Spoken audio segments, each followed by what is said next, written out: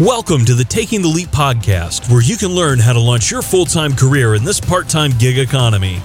No matter what career you're in, you have the potential to be the best version of you and overcome whatever obstacles stand in your way. And now, here's your host, the CEO of Bonvera, Bob Dickey. Welcome back to Taking the Leap podcast. I'm your host, Bob Dickey, and this afternoon in Knoxville, Tennessee, I'm really excited to have two of my really good friends, Bill and Jann Newton, all the way from Wichita, Kansas, joining us here in the studio. And so now that we've got the social distancing rules laxing ever so slightly, we're able to actually conduct a real interview here within the walls of our office in Knoxville, Tennessee. But let me just share with our listeners a little background of the very distinguished Bill and Jann Newton. They have been married for 44 years, and Bill was very adamant to make sure that I let everybody know that was the same wife. Married 44 years, same wife. That's quite the accomplishment, Bill. And I would say it's actually quite the accomplishment for your wife, not for you. Much more. Yes. You guys have been blessed with 2 children, 9 incredible grandchildren, of which I absolutely love both of your children and their families, and your grandkids are the absolute best. I love spending time with them there when I travel to Wichita, Kansas. You guys have had quite the entrepreneurial career. You've been owners of a major farm equipment dealership for many, many years. You were in the top 10 in combine sales in all of the United States, sometimes ranking even number 1 there in Kansas. That business actually was started by Jann, your father, back when you were in 6th grade, and then you kind of continued to grow it and expand. You guys have been involved in farm equipment sales, both in retail, but also have been involved in manufacturing farm equipment, which are 2 very different businesses. You've also manufactured oil pump equipment, so you've been in the oil business. You've also been in a home-based business industry for over 33 years and had incredible success in that as well, building one of your businesses to be worth over $20 million, which is quite an accomplishment for a home-based business. Bill, you are a graduate from Texas A&M, and you are an All-American javelin thrower. So that's something that you and I have in common. You're now, Texas A&M was blessed to be admitted into the SEC, and so now you're a competitor with the University of Tennessee. And since I'm a track athlete, you and I have some good-natured ribbing over that. But Bill, Jann, I just want to say I love you guys, and it's great having you in the studio this afternoon, and thanks for being here. It's great to be here also, Bob, and you could outrun me anytime on the track field, I can tell you that. Well, you'll be able to outspear me on the track field. Yes. Well, I used to be able to. That's been a few years ago. Well, it's great to be here. Thanks for having us. I know you guys drove in for a big event that we're putting on this weekend, an education training event virtually for our entrepreneurs all over the country. I'm just really looking forward to taking some time to pick your brain and learn from you guys, because you've had quite the entrepreneurial journey yourself. The title of the podcast is The Leap. You guys have made many leaps within your career. You've started businesses, tried new things, and I just want to ask you a few questions on that entire journey. Maybe starting at the very top. Jann, you were involved in business, your father's business way back in the day. Was it a big leap for you to get involved in all these types of businesses, or was it just part of your DNA? You know, my parents were entrepreneurs from day one, and I remember when my dad started, and he bought half the farm equipment business, and his family threw a fit, because none of them had their own business. And so they just really, except for one uncle of his who encouraged him. And of course, my mom was the kind of person that whatever my dad said, she was right beside him, and that was a great example for me to follow that. And so with that, I started working in the farm equipment business my mom was a school teacher. So as soon as we got done with school, then she and my sister and I drove to the farm equipment business, and we all had chores to do there. And so it was a family business. And I think that's one reason I was so excited about this business, the home-based business, is the fact that we can work together as a team and all of our assets are utilized. And I think that's so important because my sister worked in parts, my brother worked in sales, and I worked in the office. And we didn't have to have the same talents, but we all were important in that team. Mm-hmm. So team building and team working together as a family was something I always wanted to do when I had my family later on. So it was a blessing. So with that, then Bill came on board when my dad was very ill, and he came and worked on the summers, and then ended up working and taking over the business and managing it at a fairly young age because of what was going on. I think we were just incredibly blessed by learning to deal with each other and respectfully agreeing or disagreeing. Well, so Bill, did you become an entrepreneur because you were courting Jann, or did you already have a little bit of that in your DNA? Well, I had it in my DNA. My grandpa was a farmer, had some uncles that were farmers. My dad died when I was 5, and then 7 years later, my mom remarried a man. So my mom and dad had 5 kids, and my stepdad, who my mom remarried, his wife had been electrocuted and left 5 kids. And so they merged those 2 families, and then they had another one a year later. So there was 11 children in this family. I was 12 years old at the time, and we all started a hay business. Wow. So this is like the Brady Bunch before the Brady Bunch. Oh, it was a working version of the Brady Bunch. And when I think Brady Bunch, I think they're a bunch of crybaby bedwetter sissies, man, compared to going and hauling hay. Yeah. Holy cow. So, yeah, my stepdad and my brothers and I, we all went and bought balers, swathers, hay trucks, a grinder, a semi-truck with a couple of trailers on it to take the hay, the ground hay, to feedlots. And so, yeah, we really ground it out. That's kind of a pun, actually, but yeah. What's interesting that it seems like both of you got your entrepreneurial start in family-based business, doing something that you were very much familiar with, right? And then, of course, as you guys get together and you're starting to build businesses together, you're branching out. It's something that's very common. But then over the course of your career, you start to make pivots or little leaps into other things. What was going on there? Because now you take a look 44 years later, and you've been involved in a whole host of a wide variety of businesses. How did those leaps to other industries and other things happen? How did your thinking change, or what led to that? Most of the businesses that Jann and I have owned outright or in partnership with have been because of relationships with other people who knew something about those industries or teed up an industry to us that made some sense. And we were partners in a travel agency. Wow. And so Jann had a real estate broker's license. So in a way, you're kind of a business owner in real estate. I would say it's the reason I got into the farm equipment business, 2 things. One is as I hated baling hay, and so I was looking for a way out there. Okay. No, be honest. You just wanted to spend time with me. That's where I was going. That's exactly where I was going. Like, don't call. I was going to call you on that. I was like, come on now. Yeah. So I can be out in the fields baling hay, or I could be in an air-conditioned, Totally. Showroom with this cute little girl over here. Yeah. Exactly. Except they never put me in the showroom. They put me in the shop. I was fixing up equipment back in those days. I would work part-time, and this is while we were dating. And so the farm equipment business really looked intriguing to me, and I wanted to be in partnership with her family simply because it looked really good. They were doing very well in there, and I got to marry Jann.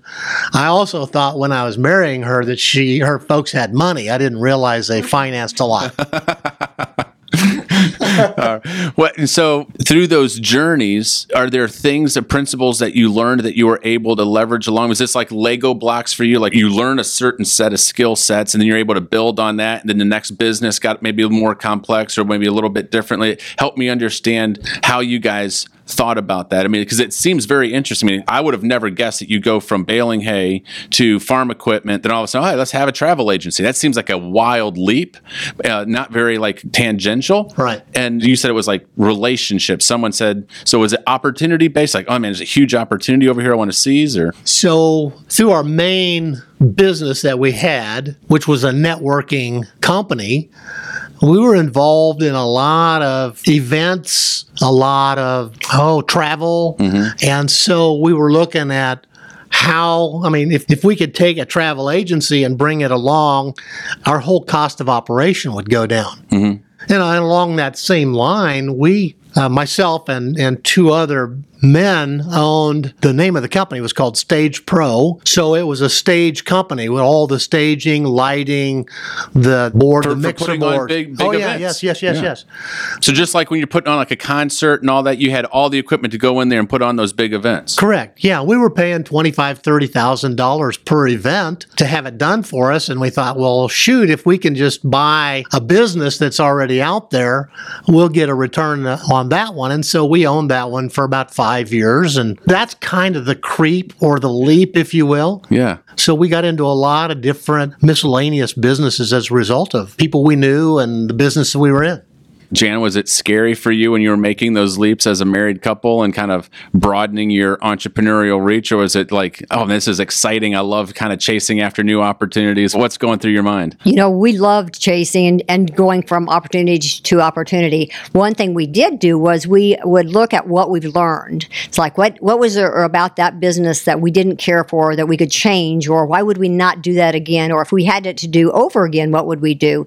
And we started developing, what's their work ethic, the people that we're involved in, what's their morals, what's their character, and so because we've been involved in some businesses with some people that I would like to kind of forget because the lessons were kind of tough, but they were probably also some of the most powerful lessons we ever learned. And so therefore it's not about them, it's about what did I learn? And did I go forward and learn a lesson from that, or did I just stay down? And I think that's one of the best things is, okay, when we start our next business, what are the things we don't want? What are the things we do want? And I think that's very, very important. And I think that's why when we were brought to being, one of the people looking at Bonvera, how exciting we were to make sure that we could make an impact on people's lives so that they could learn through our mistakes. We want our kids to learn from their mistakes also, but we also wanted them to learn from our mistakes, which was plenty. To tag on to that one, Bob, the mistakes aren't necessarily bad. As a matter of fact, as a parent, you want your kids to make certain mistakes so they learn lessons. And at some ages, you want to protect them from all the mistakes because they're not aware. Right. Real little. They're in diapers and they're walking around the house. Just like, hey, don't touch the hot stove. Exactly. Right? And then sometimes after they get older, you want them to feel a little bit of pain because of the choices. And then I don't think you just necessarily want them to feel the pain and then walk away. I think you want a dialogue with them so it sinks in. It's kind of like going to the University of Tennessee and some of your classes, you have the same. But that wasn't a mistake for me, okay? Is that what you're, if you're alluding that was a mistake, I'm going to have to argue with you now. That's okay. Okay. No, but some of the same material, the same teacher taught different students, and some took it, learned from it, applied it in different ways, and had different levels of experiences and success. So I guess I'm not all that enthralled with information as well as I am application and information. That's a brilliant insight. And so, Jann, you actually teed up in your last comment, you teed up something that I want to have both of you guys address. Through your entrepreneurial journey, and you said the mistakes that you learned along the way, it was one of the reasons why I think you guys have been so passionate about Bonvera. I mean, both of you are co-founders of Bonvera, helped start this company at the very beginning as leaders, investors. And Bill, you serve on the board. I can't have a phone call or a board meeting with you without you in the midst of, multiple times of that conversation talking about, Bob, this is how we want to build a legacy company. This is what a legacy company means to me. This is why we're doing this as a legacy company. Can you both kind of just describe in your 44-year marriage, in your 33 years in this business, Jann, you teed it up about we've learned these things. What are these things that you guys have learned that you're bringing to invest in Bonvera, and why building a legacy business is so important for you? I think it's very important that it's okay to be down, but not to stay down. And through all of our amount of different losses that we've had, and some of them we could see back and we wish we could have done some things different. But rather than holding ourselves down, we just learn from it and go forward.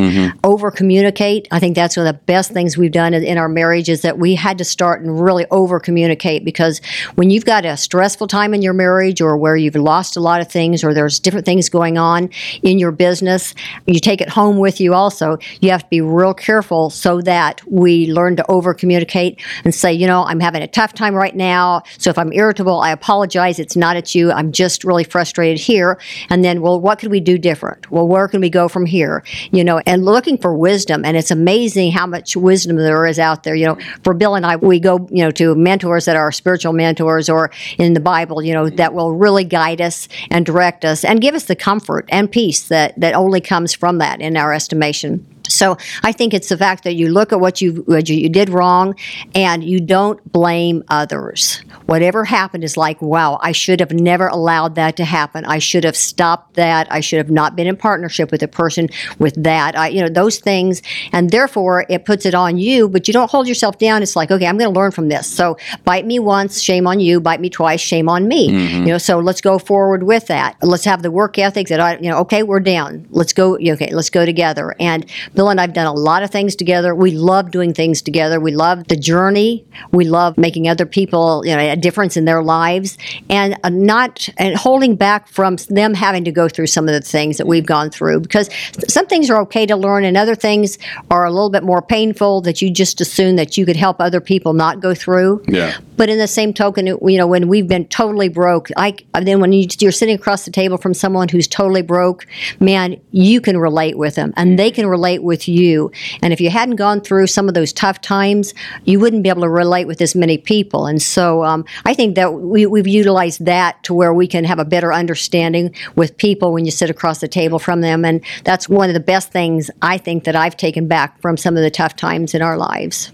Bill, what would you add? That was brilliant, Jann. That's why I married her. I know. Yeah. Yeah. Whenever I have a question about something, my answer is generally, hey, Jann. Yeah. That was before Hey Alexa, right? That's exactly right.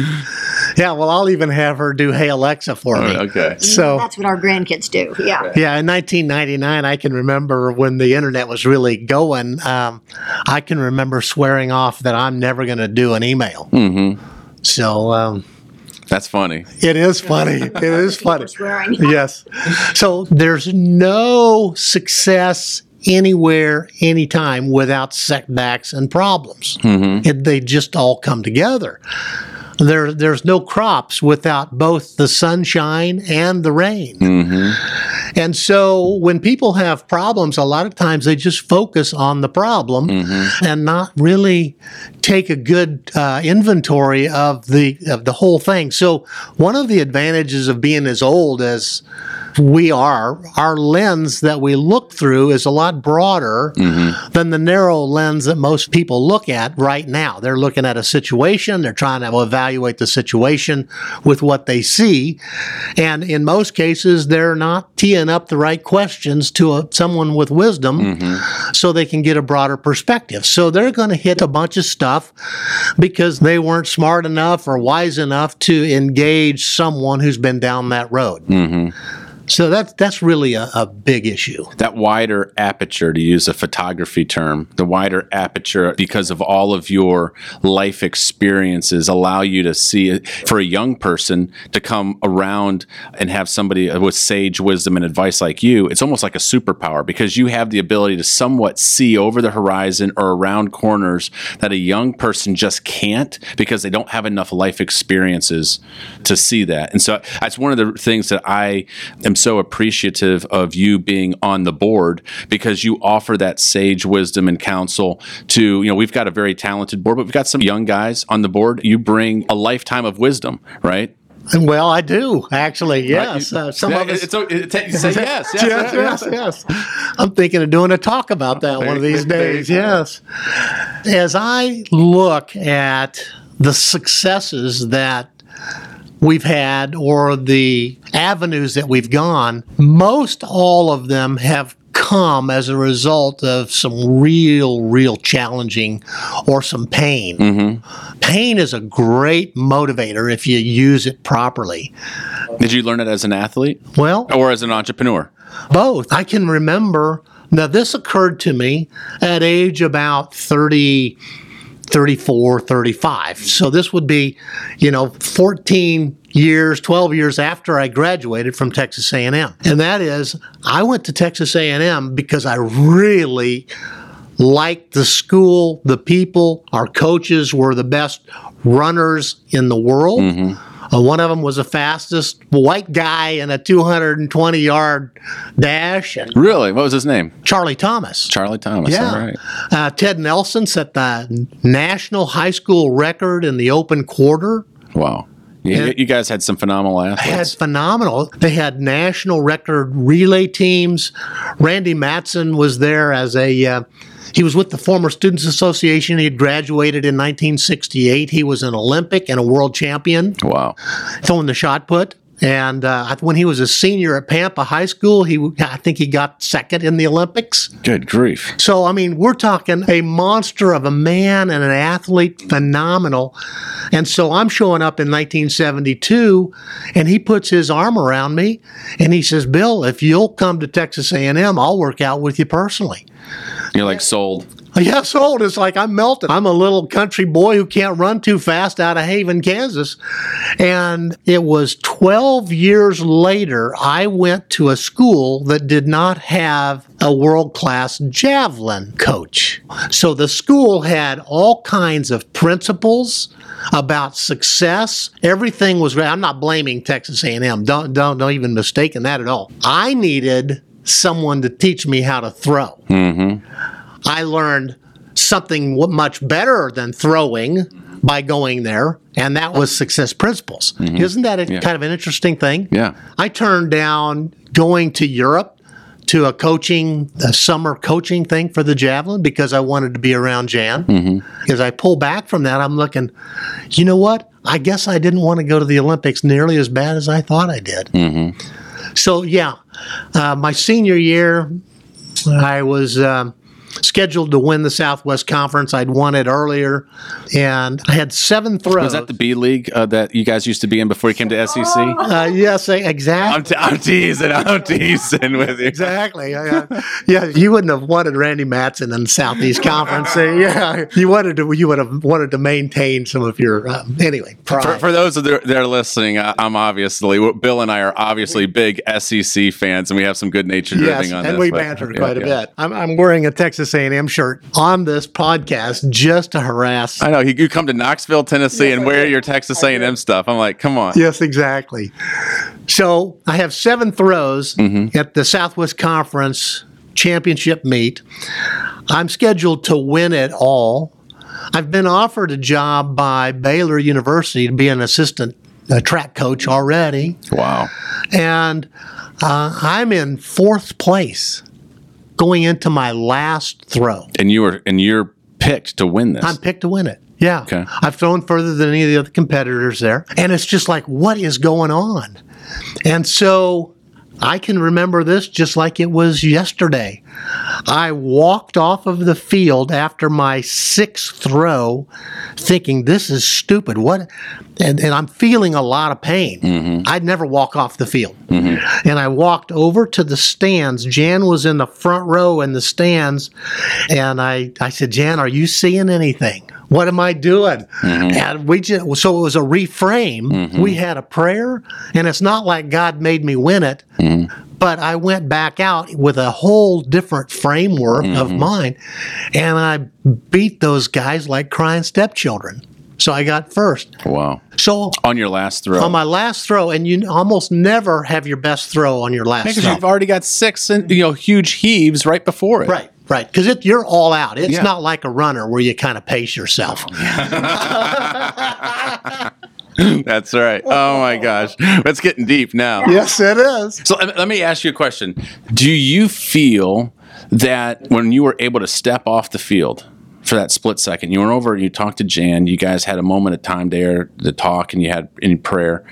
I've been told that so much of throwing, discus, javelin is so much technique. It's not so much strength, but there's a lot of technique. Were you wrapped around the axle mentally where something like your technique was off and that allowed you just like have peace and you were just like, you got into a different zone to where all of a sudden the natural things that you had training all came together to allow you to have your best throw? Do you think that may have had part of it? I think that has a lot to do with it, but that same principle is applied everywhere. As I was about to ask you, it's like, so how do we get in, as entrepreneurs, you've got to see times where maybe someone's not performing because there's so much they're caught up in their head, they're wrapped around the axle, and just to reframe, to take a moment of pause, a moment of peace, clear the mechanism, to use that old term, and then be able to go back out and compete. Have you seen that in your career? I see it all the time.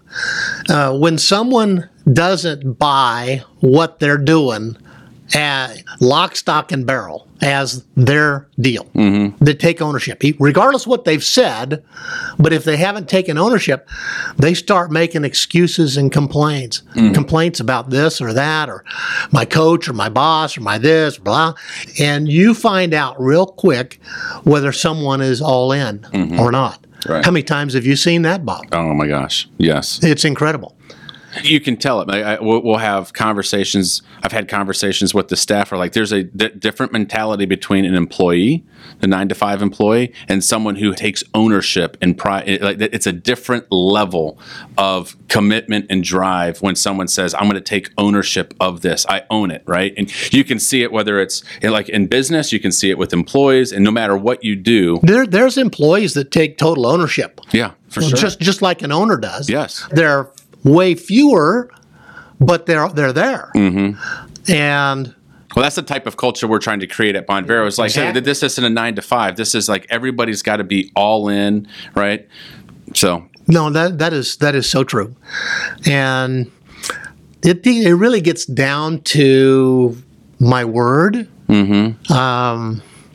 You can make all kinds of excuses why, but at the end of the day, is my word actually good or not? I'm looking at. Can I go a little different direction? Yeah, for sure. I've got a thought that might. I want you to go any direction that you want, but I also want you to circle back around because I don't know if we may have missed the point where you were talking about pain. You said that you learned something about pain that triggered something in you in your entrepreneurial career, and I want to understand what you were thinking about there. Good, because that's exactly where I was going. Okay. With this.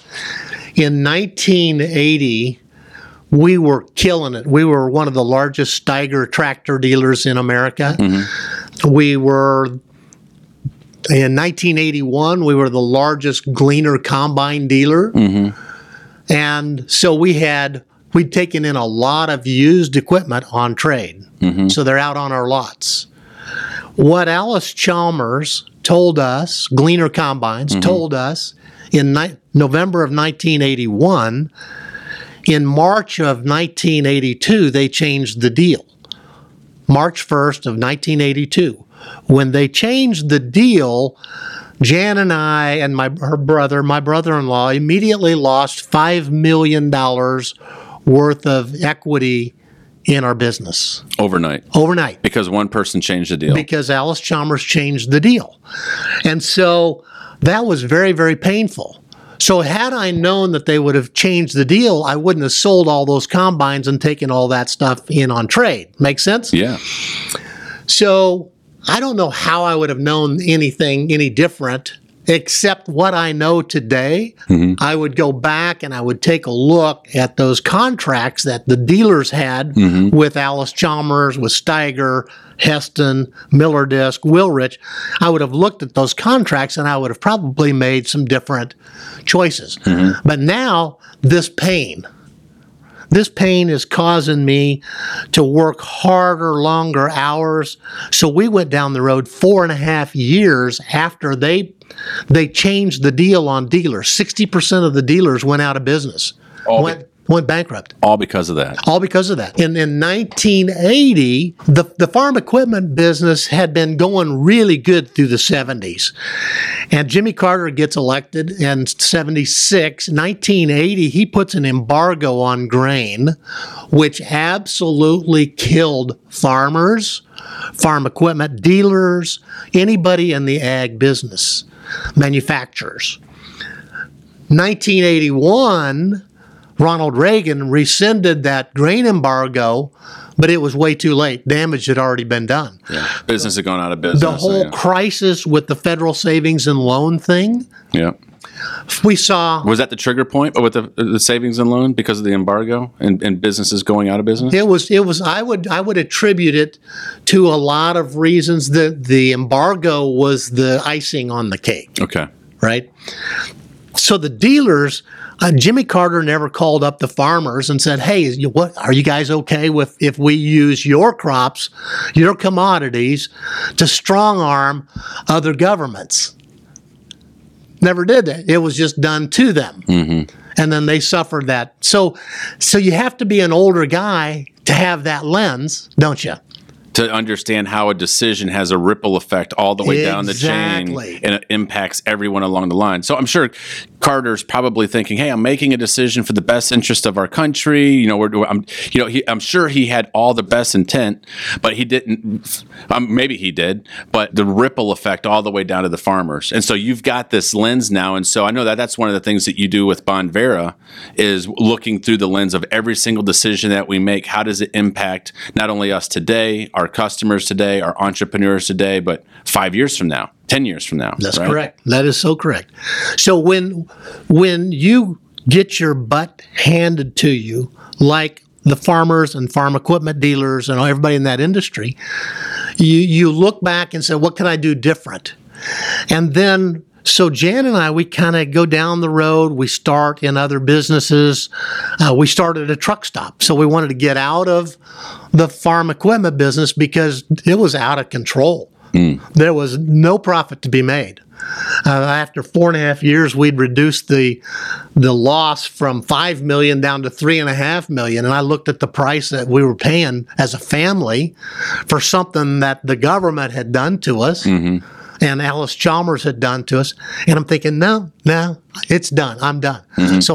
So just to have that lesson is a good starting point for looking at things going forward. Mm-hmm. I'm looking at, we looked at the fuel margins.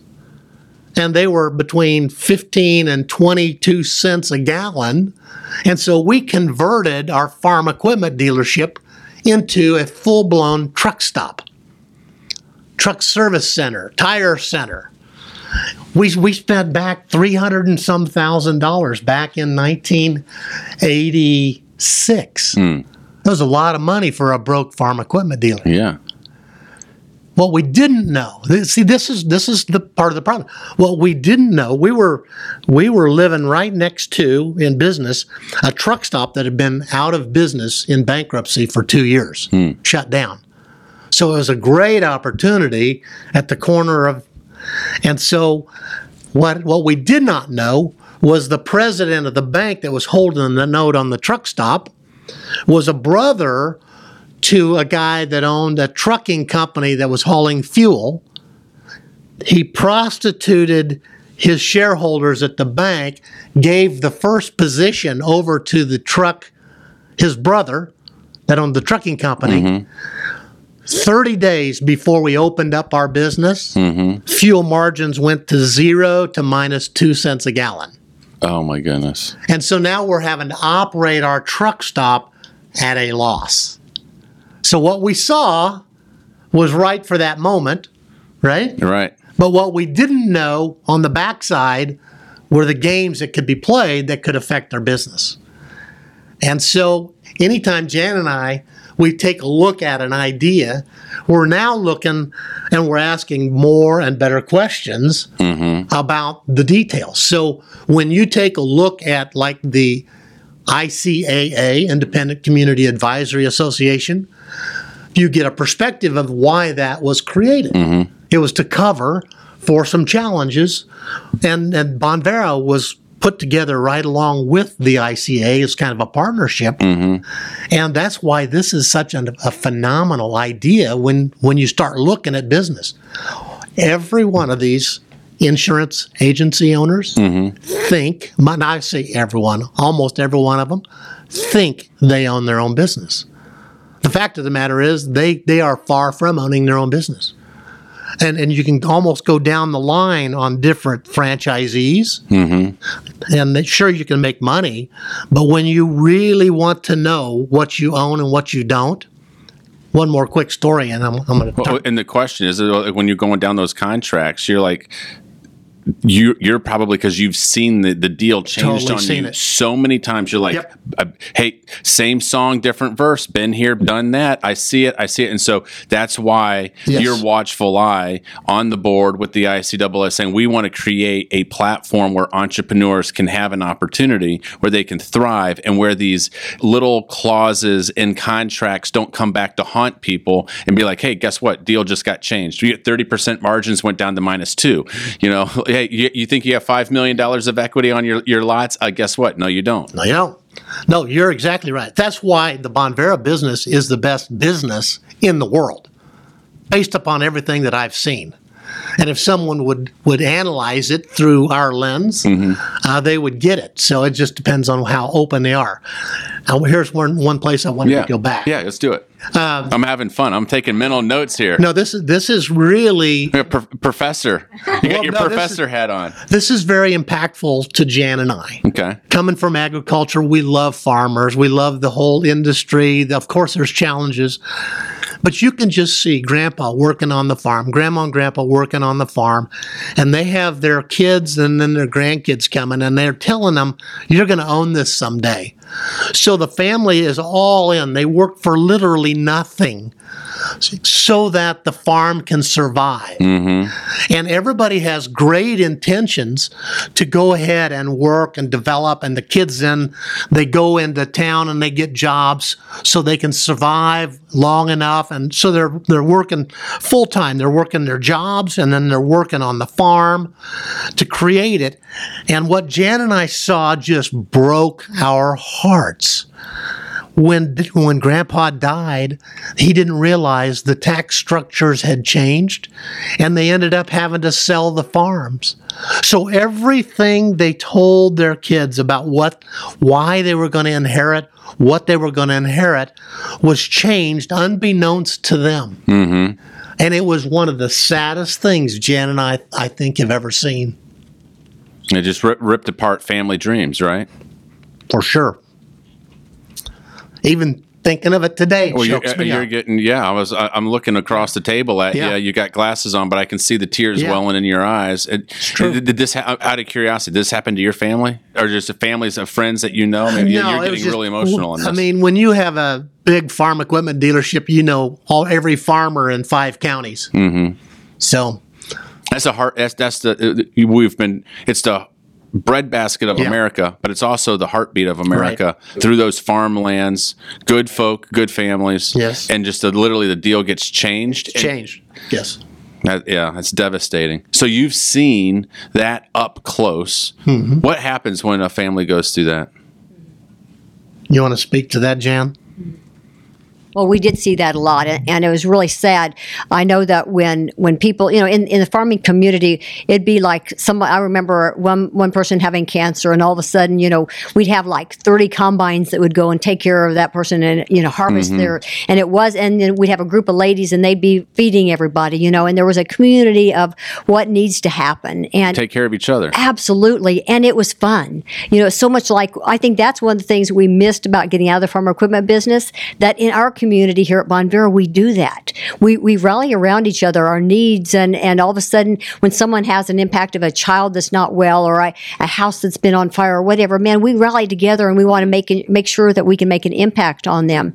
And we watched farmers that, when you dealt with them day and night for a lot, and harvest time, you deal with farmers in the toughest time, the most stressful time of their lives. And I remember my dad used to say, we could say, "Can we take off?" And he said, "It's harvest." It's harvest. Well, for Bill and I right now, that's what we're saying about our community now. We don't have time to take off because it's harvest here. And that's the time we were open 24 hours a day for those people. And, they would come in and they would need something, but we would watch these people work day and night. And then all of a sudden, when their parents would pass away and they'd be ready to take over that farm, all of a sudden the tax implication took them down. And we watched so many people come in and will have lost everything. And so it's like, man, we just need to be educated. We want to make sure and be open to this. And so for us, you developed a great relationship with those people, and it was more like a big family. Yeah. And I think that's one reason why it's brought us here, where we really enjoy the community and where we're, the people we're around. That's very well said. I've never heard somebody say, "Hey, it's harvest." It's in the military. It's like, "Hey, the war's on, the battle's on." It's like in the military. It's like when the bullets are flying and the country calls you up and needs you. It's like that's not time to take a vacation. It's not a time to get like we used to say in the military. You want to be surrounded with people who don't get weak in the knees when the lifting gets heavy, and when you've gone to battle with people and they've had your back, you become blood brothers, right? And so you've had that exact same thing in the farming community, where it's like, hey, people rallied around you, helped you. It's a family environment. That's I think one of the things that I appreciate about you and your family and the team that you have there in Kansas is, talk about people who know how to lean in, people who don't get weak in the knees when the lifting gets heavy. You guys have developed an incredible world-class team. I tell you, the times that I've shown up in Wichita, and we will be at an event, or we'll have folks from the team there, and you'll walk through the room and be like, hey, so-and-so has been with me for, the last 28 years. This person's been with me for 25 years. And it's like, good grief. Some of these people are older than staff that we have on right? They're older than employees that we've had. They've been with you on your team for almost, 2 generations. So. I think regardless of what you do, you develop a sense of family. In what we do, we have an ability to change lives in really, really great ways, in ways they would like their life to be changed. Talk about that. Well, it's kind of like throwing the javelin when I'm a freshman. I threw it 130 feet at first practice that I saw. My coach said, Bill, that's really good. And I'm thinking, shoot, you think that's good? Wait till the next throw. 130-foot throw is terrible. But he encouraged me, and I ended up throwing 164 feet that year and placing in the Mid-Kansas League track meet as a freshman. And then I threw it 180-some feet my sophomore year, and then I won the state at 203 or 4 feet my junior year, and then set the state record in my senior year. And go out to the national track meet and get second place in the nation. And all of those are starting with small steps, believing I can go a little bit more.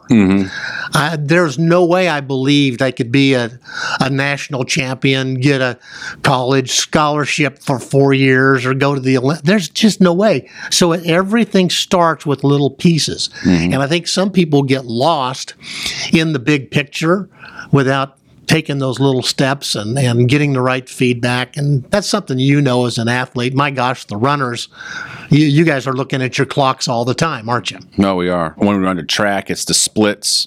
You're kind of monitoring.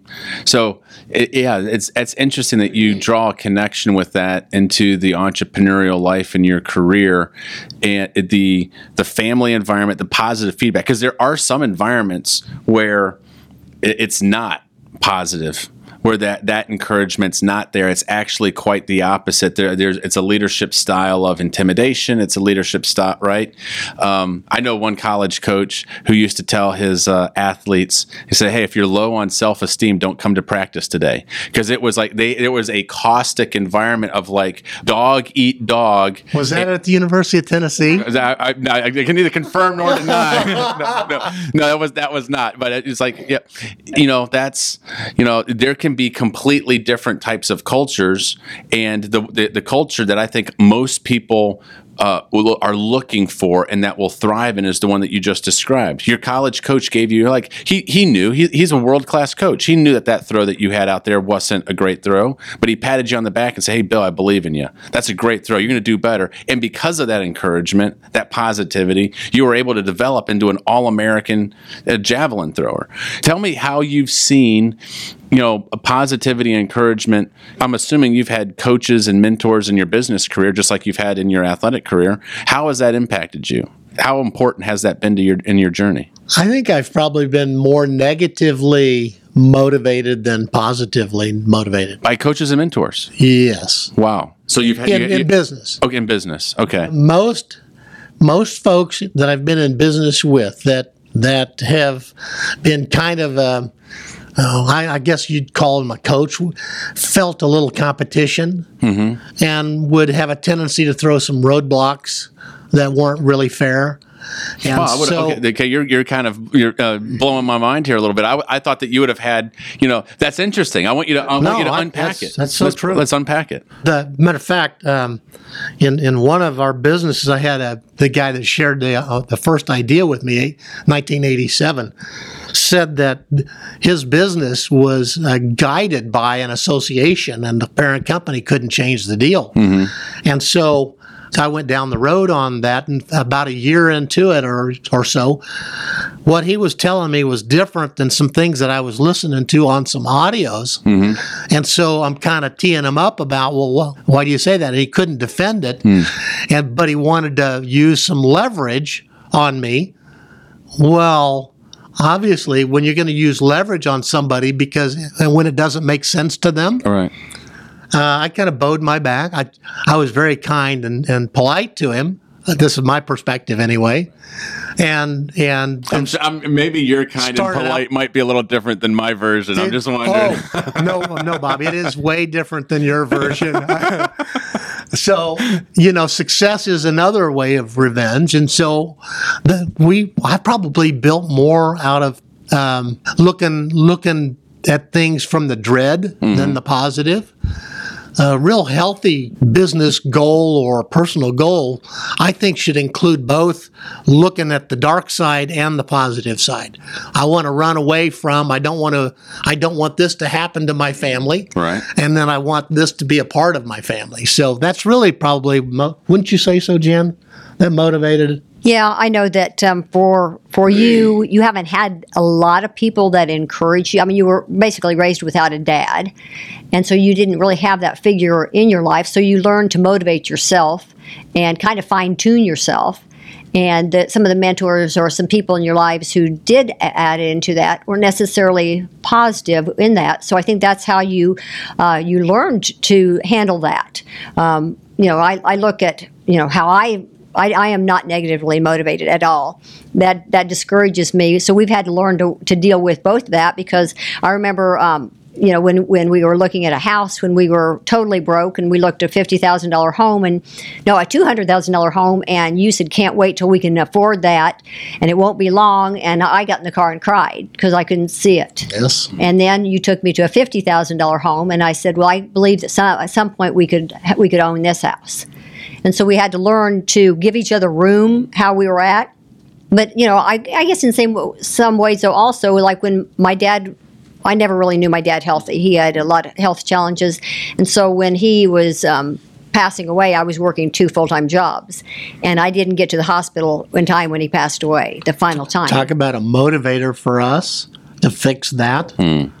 I mean, and that would have been a negative motivator, because I remember leaving and saying the lack of money will never control my priorities ever again. Because you weren't able to see your dad in the final hours because you were at a job, and wow. And I hated that. At a meat packing plant where they were playing games and speeding up the deal to make her look bad in a freezing environment.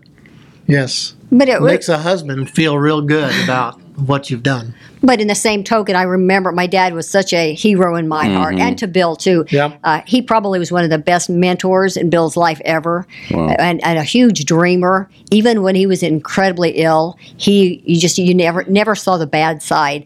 And I remember leaving there and thinking, wow, I missed it because I was working a minimum job, for this, and I hated it. But then immediately I reframed it how my dad would have wanted me to reframe it, and that is, Jann, were you doing your best? And the answer was yes. Were you doing everything you could that you knew of right then? Yes. Then I remember saying, Jann, if you feel guilty about this, your dad would scold you and say, I thought I taught you better. So that was a good lesson for me to reframe with what my dad had taught me. I mean, he had so many little things that even in his state of being so ill, it would be like when I first worked at the farm equipment business, one of the first things he told me was, okay, when someone walks through our door, number one, they're our best customer, no matter who it is, and you find something about them within the first minute you can compliment them on. It taught you how to look for that, and all of a sudden you reframed how you always saw people.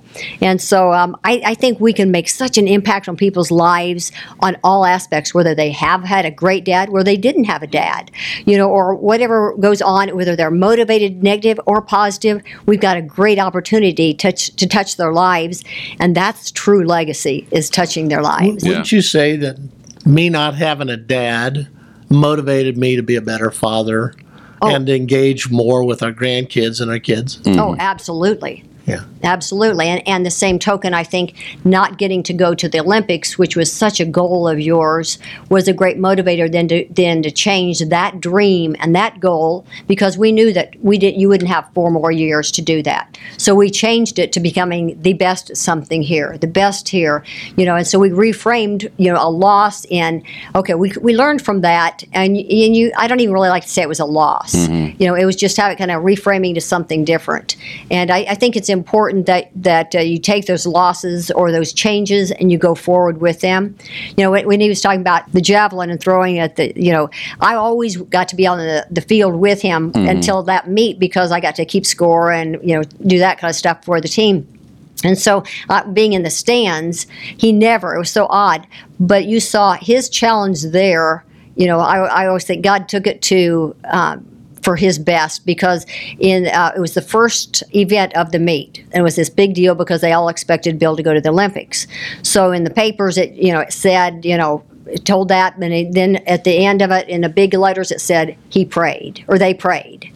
And we saw where I knew why he had struggles with the first throws, was so that it could be for God's glory. So I see when we go back through tough times in our lives, then you look back at it, and boy, a lot of times during the struggle, you don't know why that was going on. But so many times you look back and you say, thank you, God, for that struggle. I'm a better person. I'm more grounded. I'm more humble. I'm more relatable. I'm more anxious about helping more people than ever before.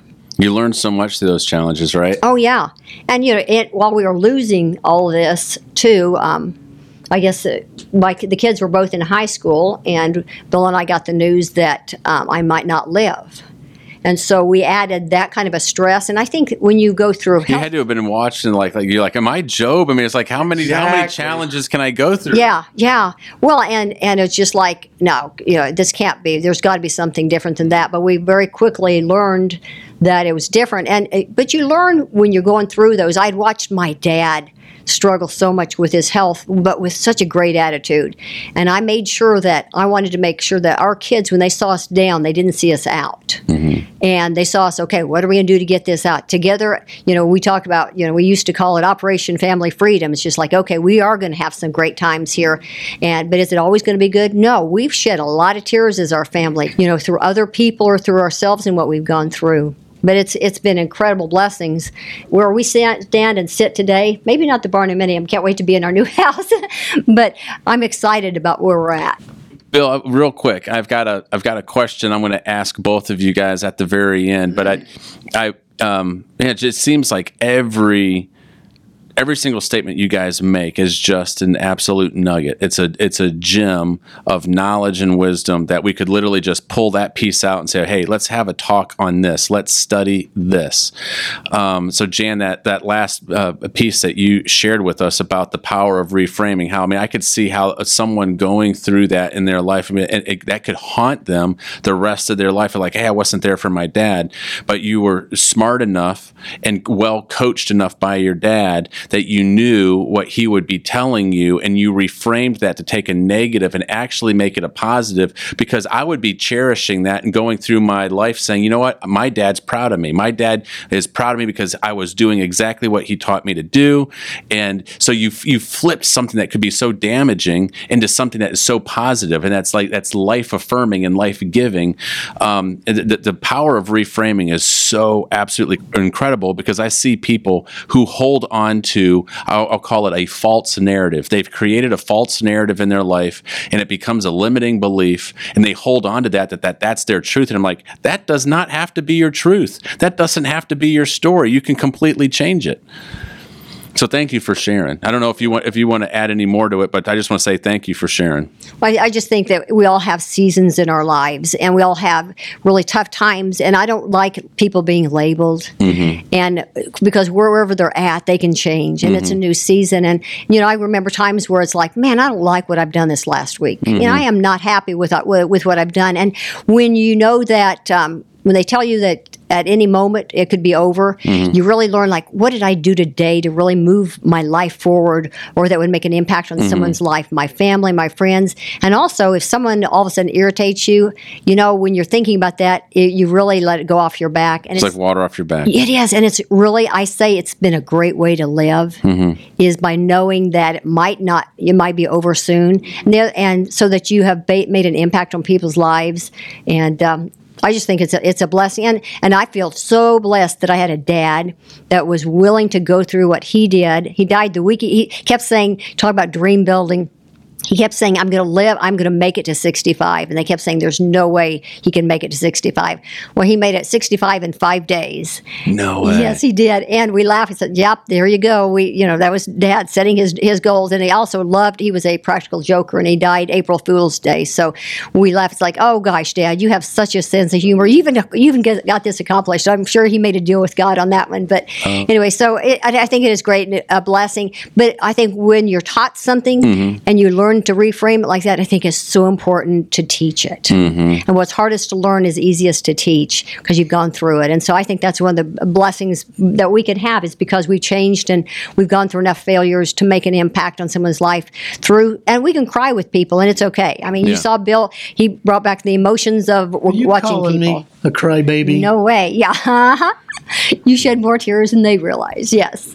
You're a true kind of cowboy Kansas man, and so to see you, tear up as you're talking about memories from your past, it's moving for me. And I think that's also one of the things, Bill, that makes you such a powerful leader, is that you're not only you a just strong man, but you also have the flip side where you allow yourself to be vulnerable, and people can see your heart, and when they know that how much you care, that makes you there's a lot of people who do not want to be vulnerable. They don't want to open up. They don't want to cry. They're like, hey, somehow it will make me less of a person or whatever.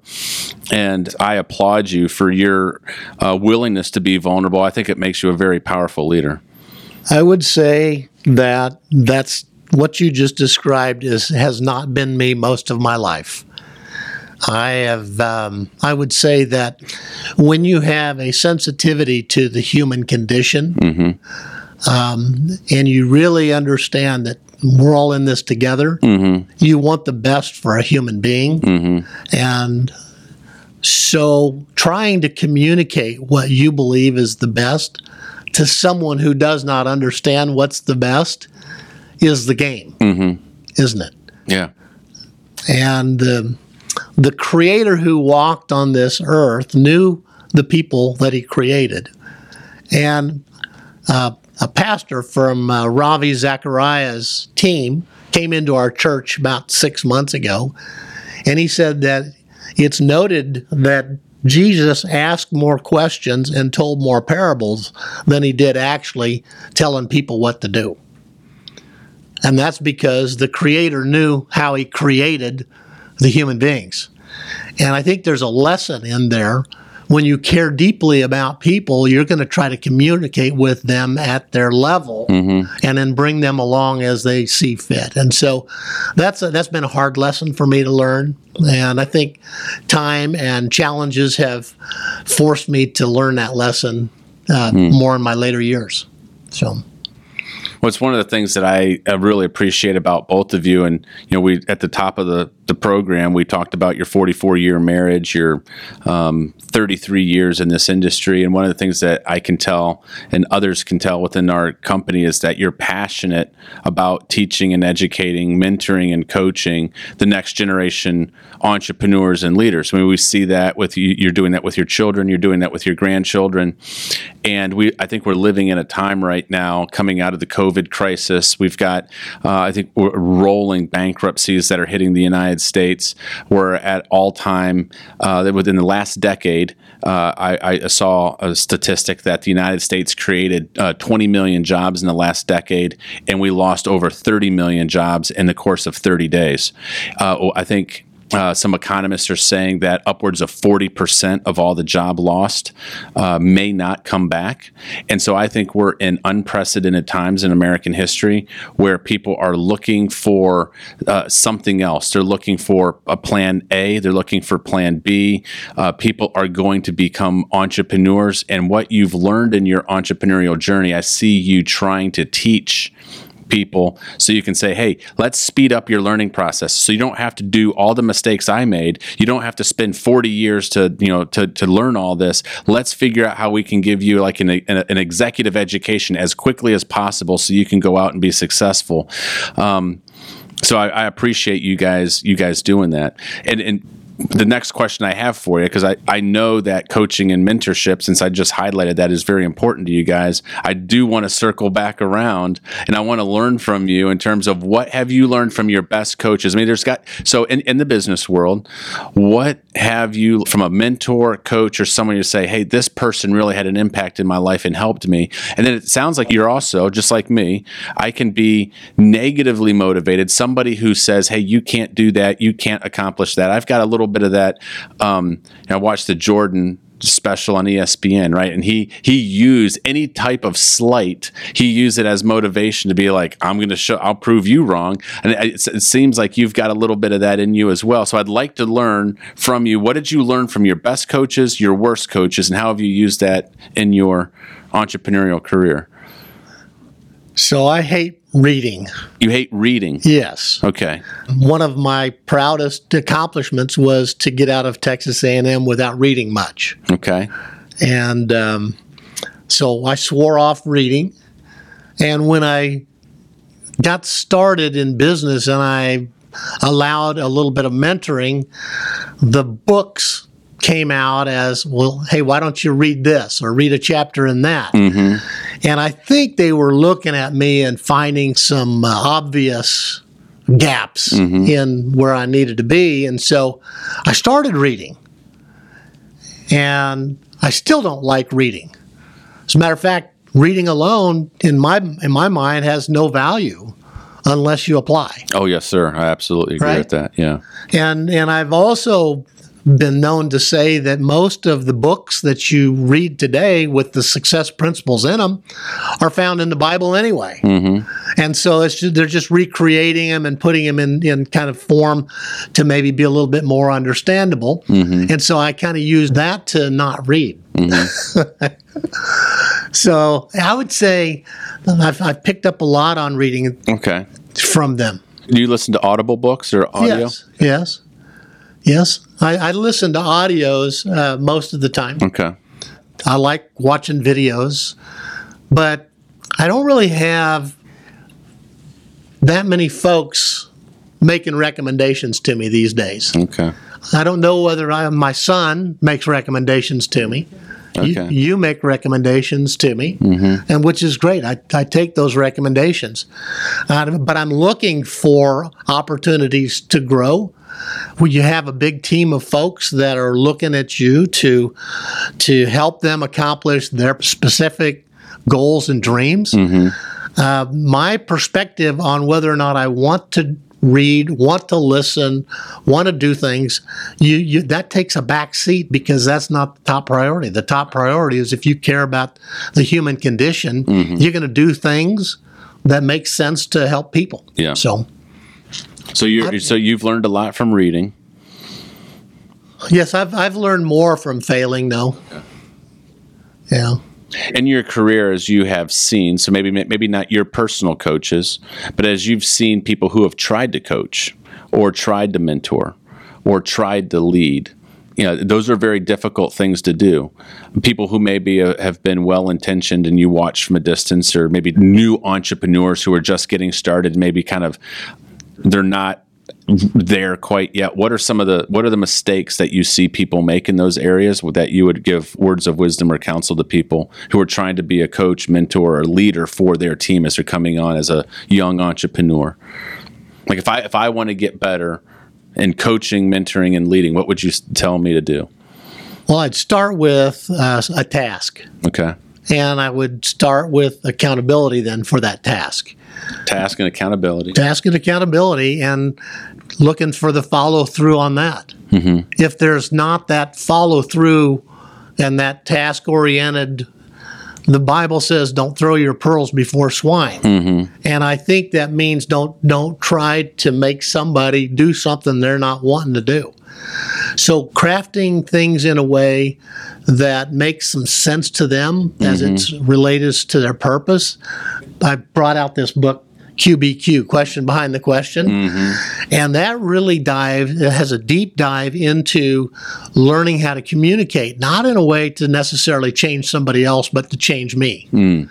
And so, yeah, I would start there. Okay. It's a big bite. I see people wanting to do a lot of different things, and I just bite my tongue to try to coach them on too many things. You go to kids' basketball or softball games, and you start listening to some of these coaches, and they just tell them 10 things to do. They're doing all these things wrong, and I'm thinking, oh my gosh, why don't you please come over here and ask me what my perspective or my opinion is on how to coach that child there. Mm-hmm. But I don't simplify it, right?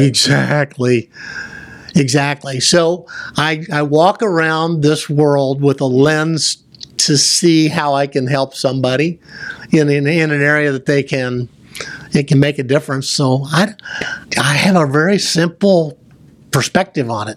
Maybe if it was better, No, that's good. Hey, keeping it simple, right? That's the art and the science. How do you help somebody who wants to achieve something in life? You're trying to hold them accountable, but they're just not. The gears just aren't clicking. It's just not hitting it. How do you artfully do that to where they want to level up and continue to perform, and you don't do it in a demotivating way? How that accountability piece? How many coaches, Bob, have you listened to yelling and screaming and pontificating great words of wisdom, ranting back and forth? And sometimes it's motivation. Some people will respond to that because they really need somebody to just get under their skin and go with it. And then some need more cerebral approach. At the end of the day, if the dream is identified in such a way, I mean, I'll fry up some chicken poop and eat it for 2 years if that's what I got to do to accomplish that dream. We've got dinner here in a few minutes, and I think you've ruined my appetite. Well, I'd put a little bit of ketchup and horseradish on it, but that's how valuable a dream and a desire is. I 100% agree with you. Yeah. Who was the lady that freed all the slaves back in the day? Yeah, Harriet Tubman. She said that she could have freed more if she could have talked them into understanding that they actually were a slave. And so that's the angst that we all have, whether we're trying to coach somebody or bring them along or educate them or whatever. We have this dogma, and this society with a lot of the social media has a tendency to just throw accusations or pontifications out there and then just run like a scared kitty cat from dialogue. So to get someone to sit down or to actually dialogue in a meaningful way, that's the golden buzzer right there. Okay. So I'm looking for that regardless. So if they don't do stuff, I'm still looking for that dialogue. Okay. If they don't want to dialogue, we're just You going want to to be have friends. conversation, because through conversation you can Yes. learn more. You can ask more questions. You can start to get to understand what their motivations are, maybe what their fears are. But it's what all comes back to having honest, transparent, vulnerable dialogue with somebody. That's true. To take it one more level, most coaches and mentors are making mistakes by trying to be the end-all, be-all for that particular person. I think a good coach or a good mentor will dish that mentee up to somebody else that has strengths in areas that coach or mentor does not have. Right. And so many of them have too big of an ego to do that today. They've got all the answers, right? Yeah. I think that's one of the things that we've done with our kids is we've put them in touch with a lot of different folks that have spoken into their life. Right. So We're coming to the end of our time here, and I've got one final question. And I just want, Bill, thank you for your insights on those questions.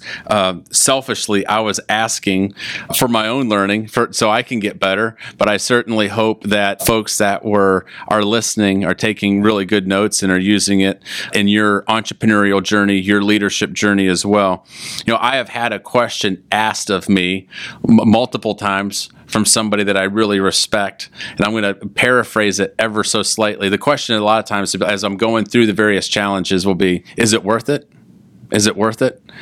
And for you guys, I want to ask the question a little bit differently maybe. Was it worth it?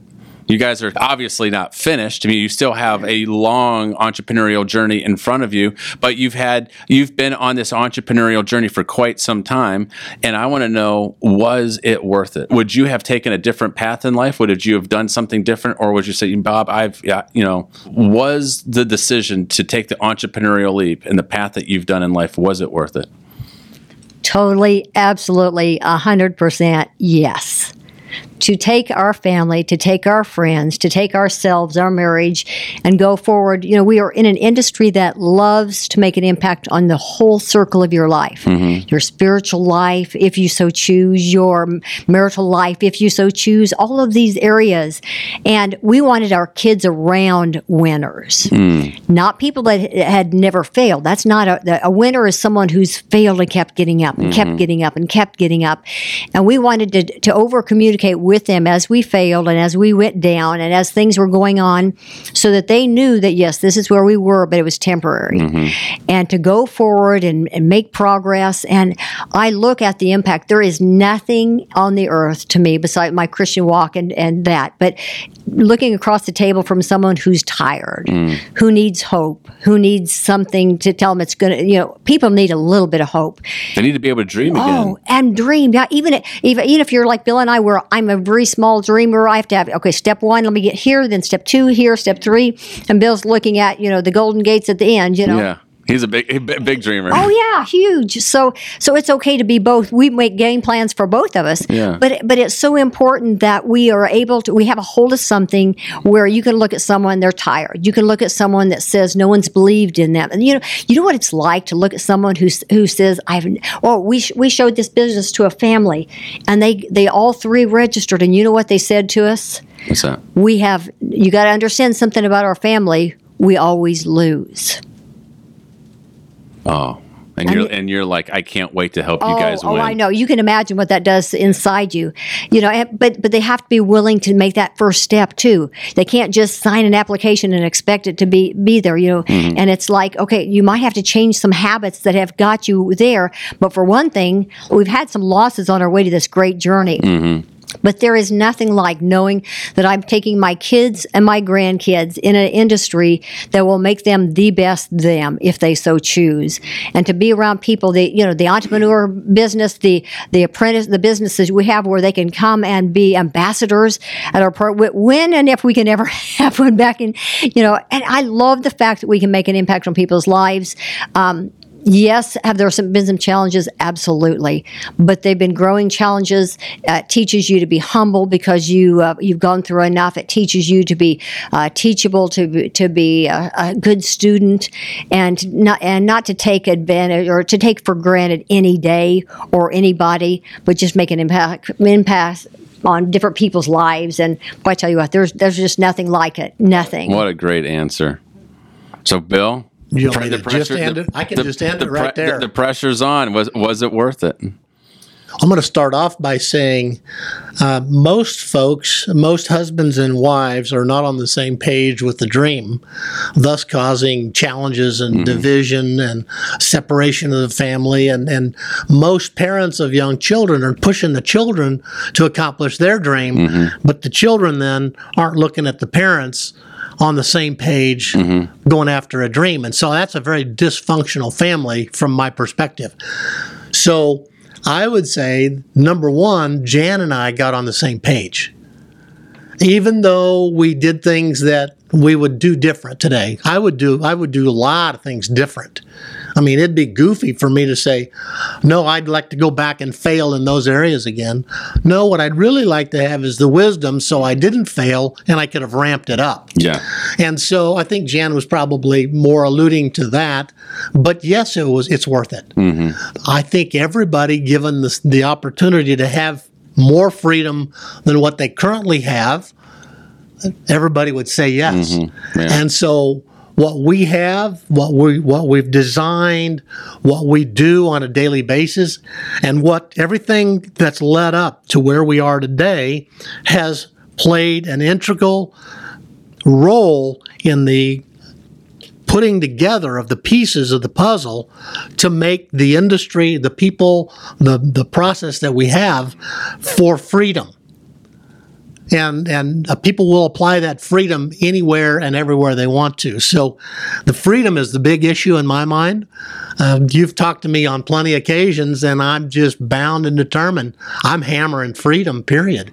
And so I exist today to help men and women discover their talents so that they can actually have better family lives and that. So would I do it any different? I do a lot of things different, but I think the mission that we started way back when, yes, it's going to be a mission and hopefully a legacy that way outlives us because it was important to the people that we've encountered. So did I answer your question at all? You did, absolutely. Okay. And all your brilliance. Oh, yeah. You did it. Oh, good. Well, wow. What an incredible time that I've been able to enjoy with you today.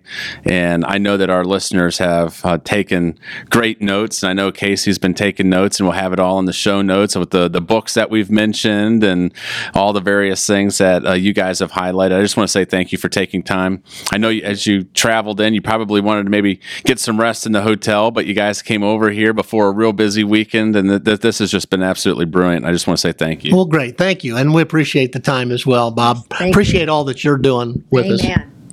Well, ladies and gentlemen, this is another episode of Taking the Leap podcast. I'm your host, Bob Dickey. I hope you certainly enjoyed my good friends, Bill and Jann Newton from Wichita, Kansas.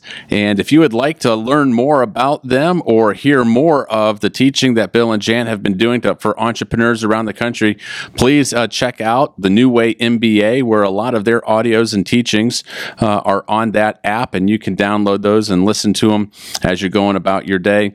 Until next time, this is Bob Dickey, your host of Taking the Leap podcast, and we will talk with you soon. Thank you for listening to the Taking the Leap podcast with your host, Bob Dickey. You can keep up with the latest on the podcast at www.takingtheleappodcast.com and bonvera.rocks. You can also find the podcast on iTunes, Spotify, Google Play, or wherever fine podcasts are distributed. Thanks for listening, and we'll see you next time on Taking the Leap.